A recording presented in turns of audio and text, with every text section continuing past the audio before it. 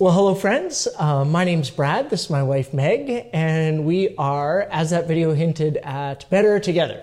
We are also part of the same household bubble, so that's why we're not 2 meters apart today. But today we want to spend some time together helping all of us wrap our heads around a complex social, relational, and biblical concept. The notion of what it means to live together in community as a church, both during and following the time of COVID. So this talk is part of our February teaching series entitled Rhythms. And in this series, we are exploring spiritual practices that we can build into our lives that will lead us to be healthier people in every way. So last week we were preparing to enter Lent. We talked about the spiritual practice of fasting. And next week we're going to explore rhythms of work and rest. But today we're going to dig into the discipline of community.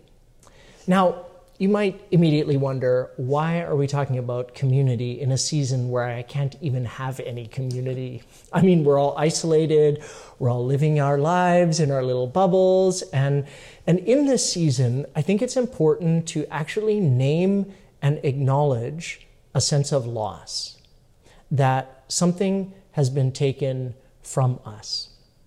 I think back to a year ago when we entered the season of Lent. We were still doing life together with others in church community in proximity. And looking at that, it's striking me again that maybe we took that for granted. And I know I'm certainly missing that. I'm longing for its return. I'm missing seeing all of you in real life as the church gathered. As an introvert, I think I can admit that there's some advantages to online church. I mean, you can go to church in your pajamas, you can have your dog join you. And from the ministry impact side of things, we certainly are seeing new people engage with us who maybe have never come before. So if that's you and you're new to Jericho during this season online, would you fill out a form, the Contact Connect card? Sticking up your hand digitally and letting us know that you are exploring, and that helps us know who you are and how we serve you well. So you just go to jerichoridge.com/connect, or if you're watching live or on our Church Online interactive platform, just click the link to chat now. But there's some significant disadvantages to this setup. One negative possibility for this format is it can kind of degenerate into like content without community. For example, every night I watch the news, and I'm doing this not because I want them to be my friends. I feel connected to them, but the reality is they're not part of my world. I'm not going to have coffee with Ian Hannah-Mansing. The news and even podcasts are created as one-way mediums. So digital church, if it's the only expression of connection, has a possibility of moving us from being this vibrant community of people into kind of dispersed pockets of individual content consumers.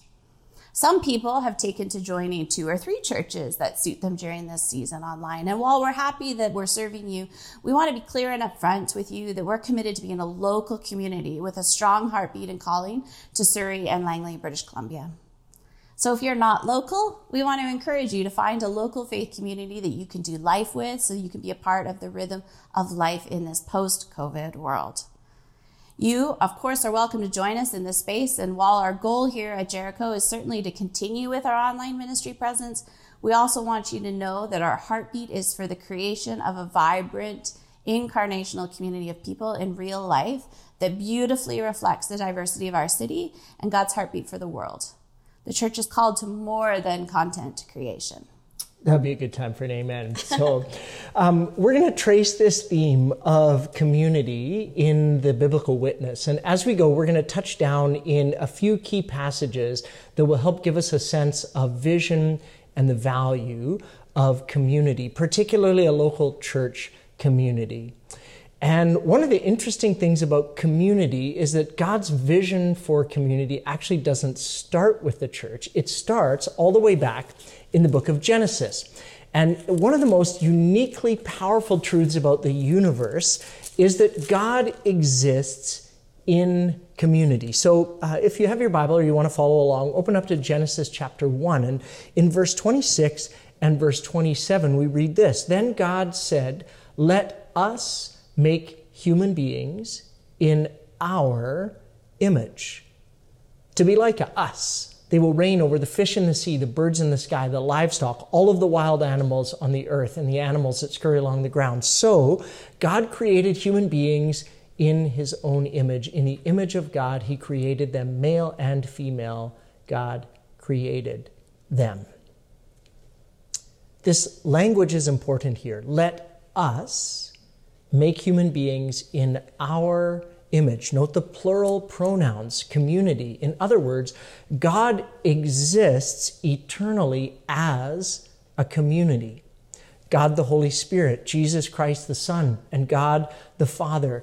At the very generative, creative center of the universe and all that exists, there exists a triune community of divine love. And all that exists in all that we know is actually the overflow of that divine dance of love.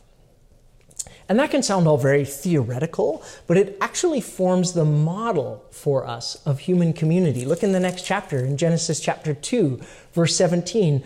God creates Adam and says in verse 17, it's not good for Adam to be alone. COVID or no COVID, it's not good, God says, when we are alone, when we are not a part of community. And this isn't a single adult versus a family thing. I want to say we love and value the singles who are part of our community. This is just a human thing. We are relational beings as humans, and we are this way not by accident, but we are this way because we are made in the image of God. And this also is probably why COVID is such a real challenge for us. And we have to be real and honest about that. There's this sense of isolation and loneliness that's created from a loss of community. The loss of community in church community in a gathered form is a loss for us. And we just need to acknowledge and be real about that because we're created for community. If you fast forward from Genesis 1 to the life of Jesus, we need to explore then why does community even matter? The mission of God in Jesus was to seek and save the world. And that could have happened in any way. Jesus could magically have appeared from heaven, straight onto the cross, died for our sins, and went back up to heaven. But Jesus chose the path of community. Jesus makes a choice to intentionally surround himself with others. He says in John 15:15 to his disciples, "Now you are my friends, since I have told you everything the Father told me." So you're surrounding yourself with friends who are following Jesus, and not just a nice or kind of a convenient idea. This is life in the way of the kingdom. But the community Jesus was forming wasn't simply so like we could hang out together and kind of have all these like warm and fuzzy feelings and kind of be a group.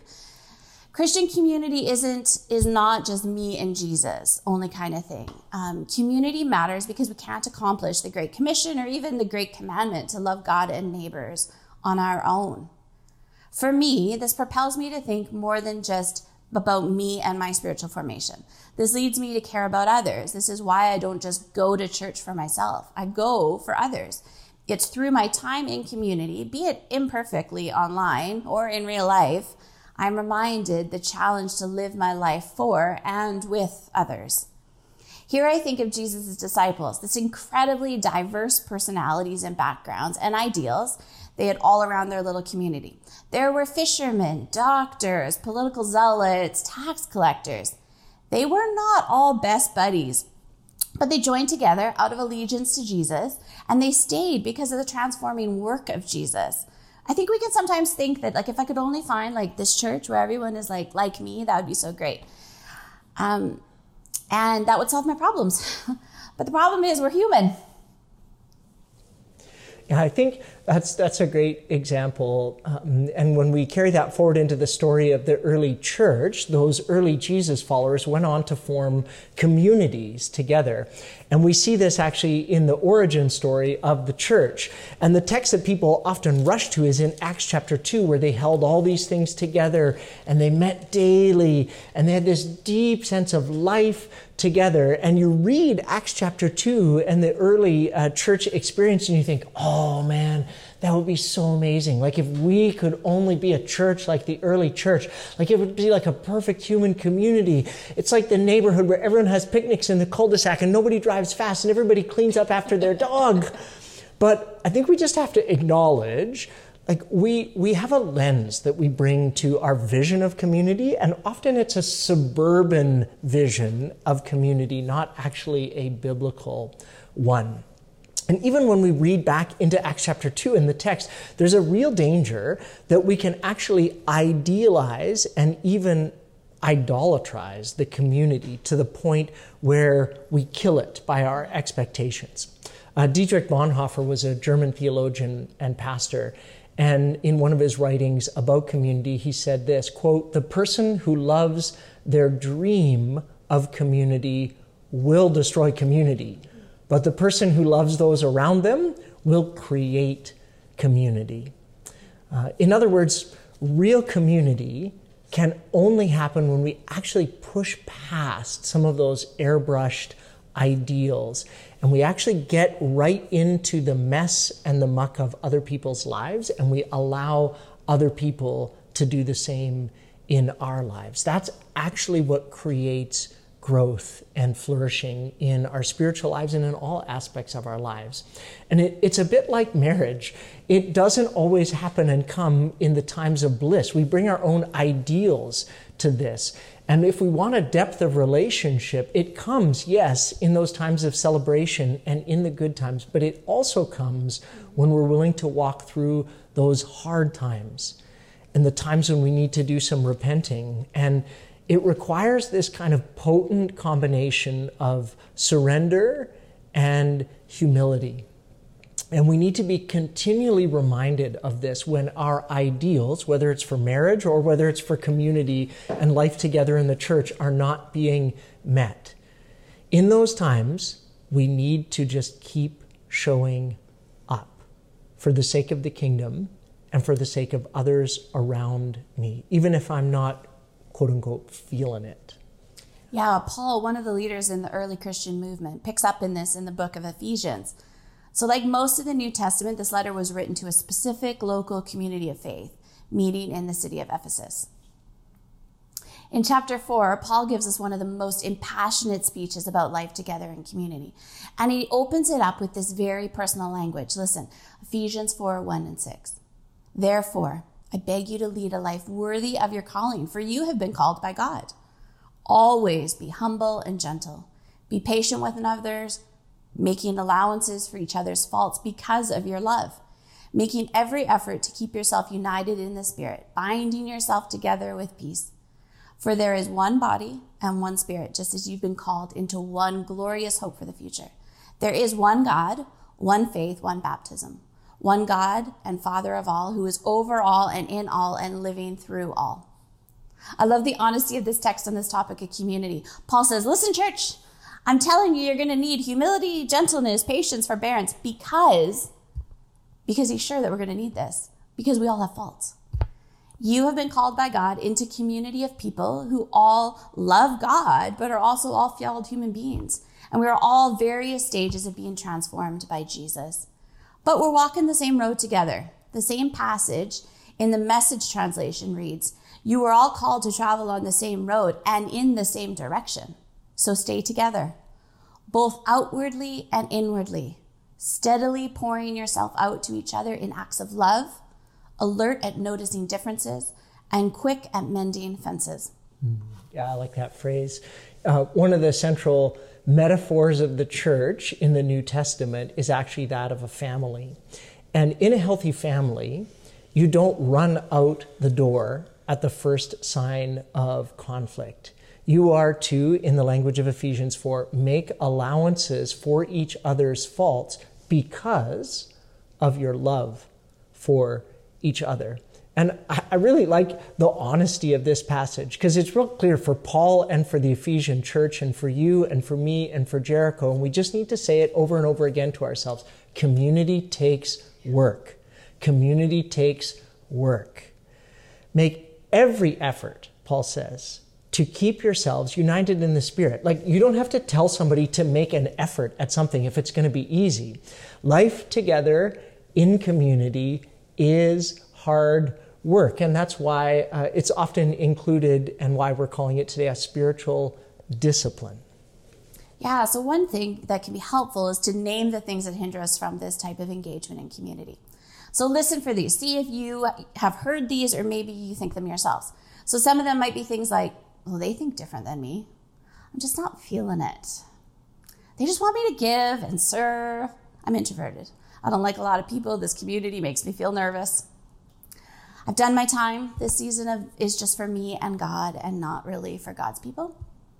It's not really convenient. I haven't been in community for a while. It's kind of awkward for me to step back in. I have a lot of things going on right now, so I'm just going to wait until life looks a little bit better. It's sunny out. It's raining out. Music, preaching. It's been a busy week. My kids, my husband, my wife doesn't like it. I work for a Christian organization. I serve there, so I don't really need this church thing. So here's the thing.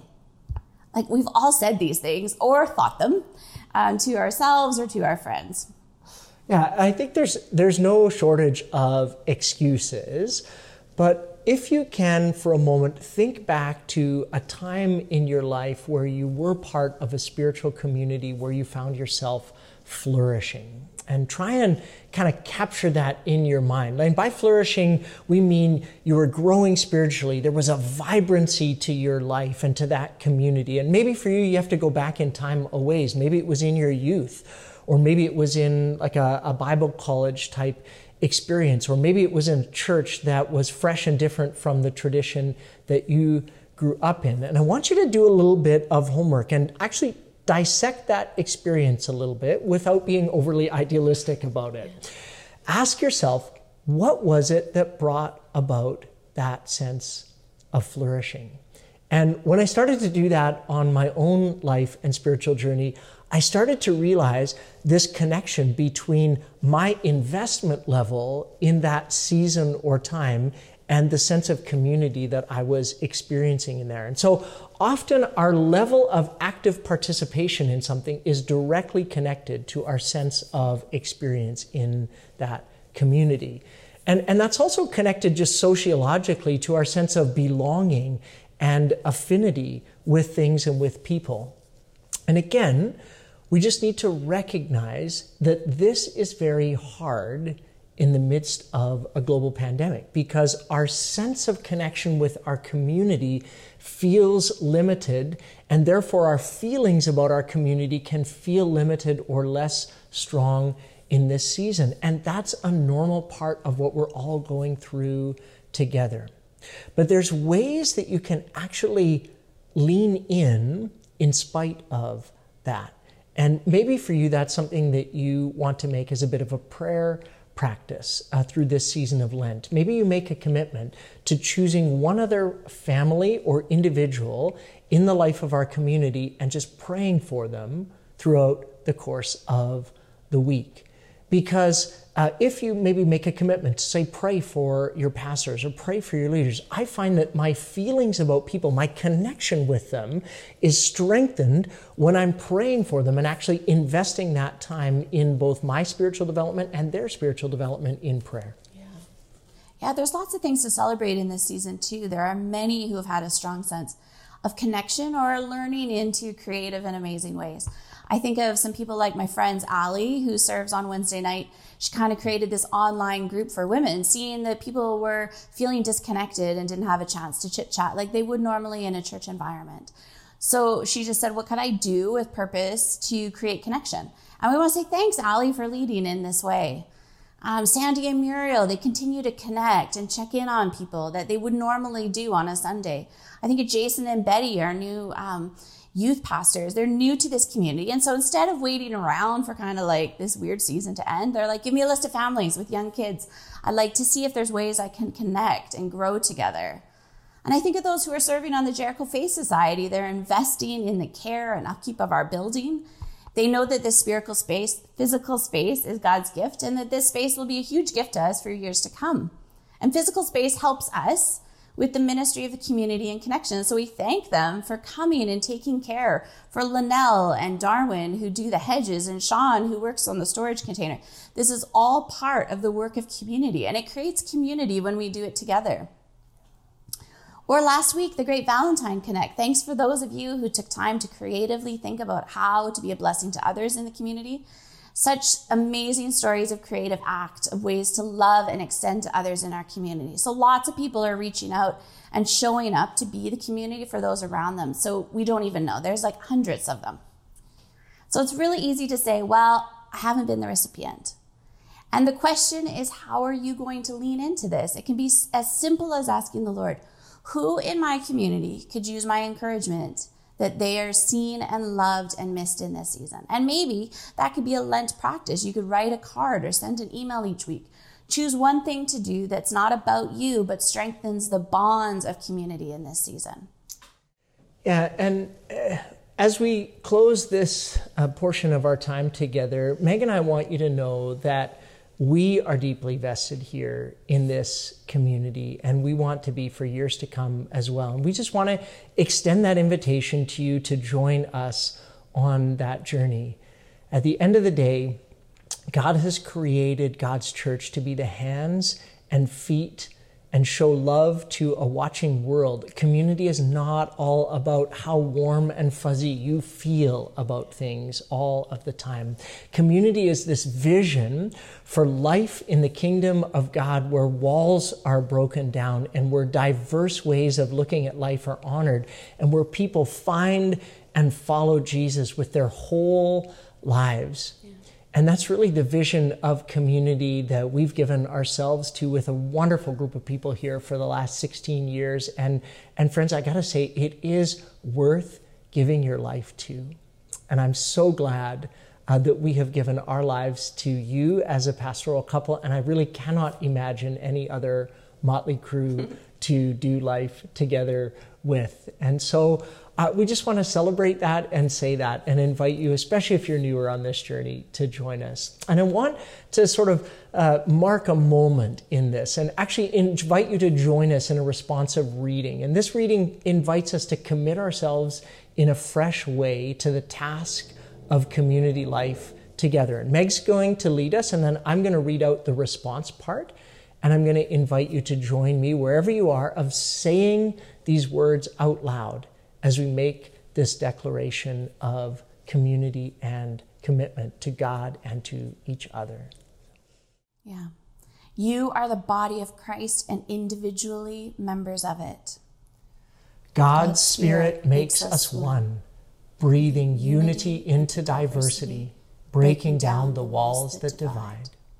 There is neither male nor female, nor any wall of nation, race, or class, but one Lord, one faith, one baptism, one body. We commit ourselves to maintain the unity of the Spirit in the bond of peace, and we live out our mission to be Christ's hands and feet, ears and mouth, mind and heart, his body for a broken world. You are a holy people, a royal priesthood, God's special property, created to do his will. We commit ourselves to build up the body of believers, to prod each other on to love and good works, to seek God's will for our life and mission. Church, we're called to bear one another's burdens and so fulfill the law of Christ. And when we fail, merciful God, bring us lovingly back to your truth so that we might learn again how to bring each other back from sin and error. We commit ourselves to the common good of your people, humbly submitting to one another that your people might be built up and your good news might be announced to all the world. Amen.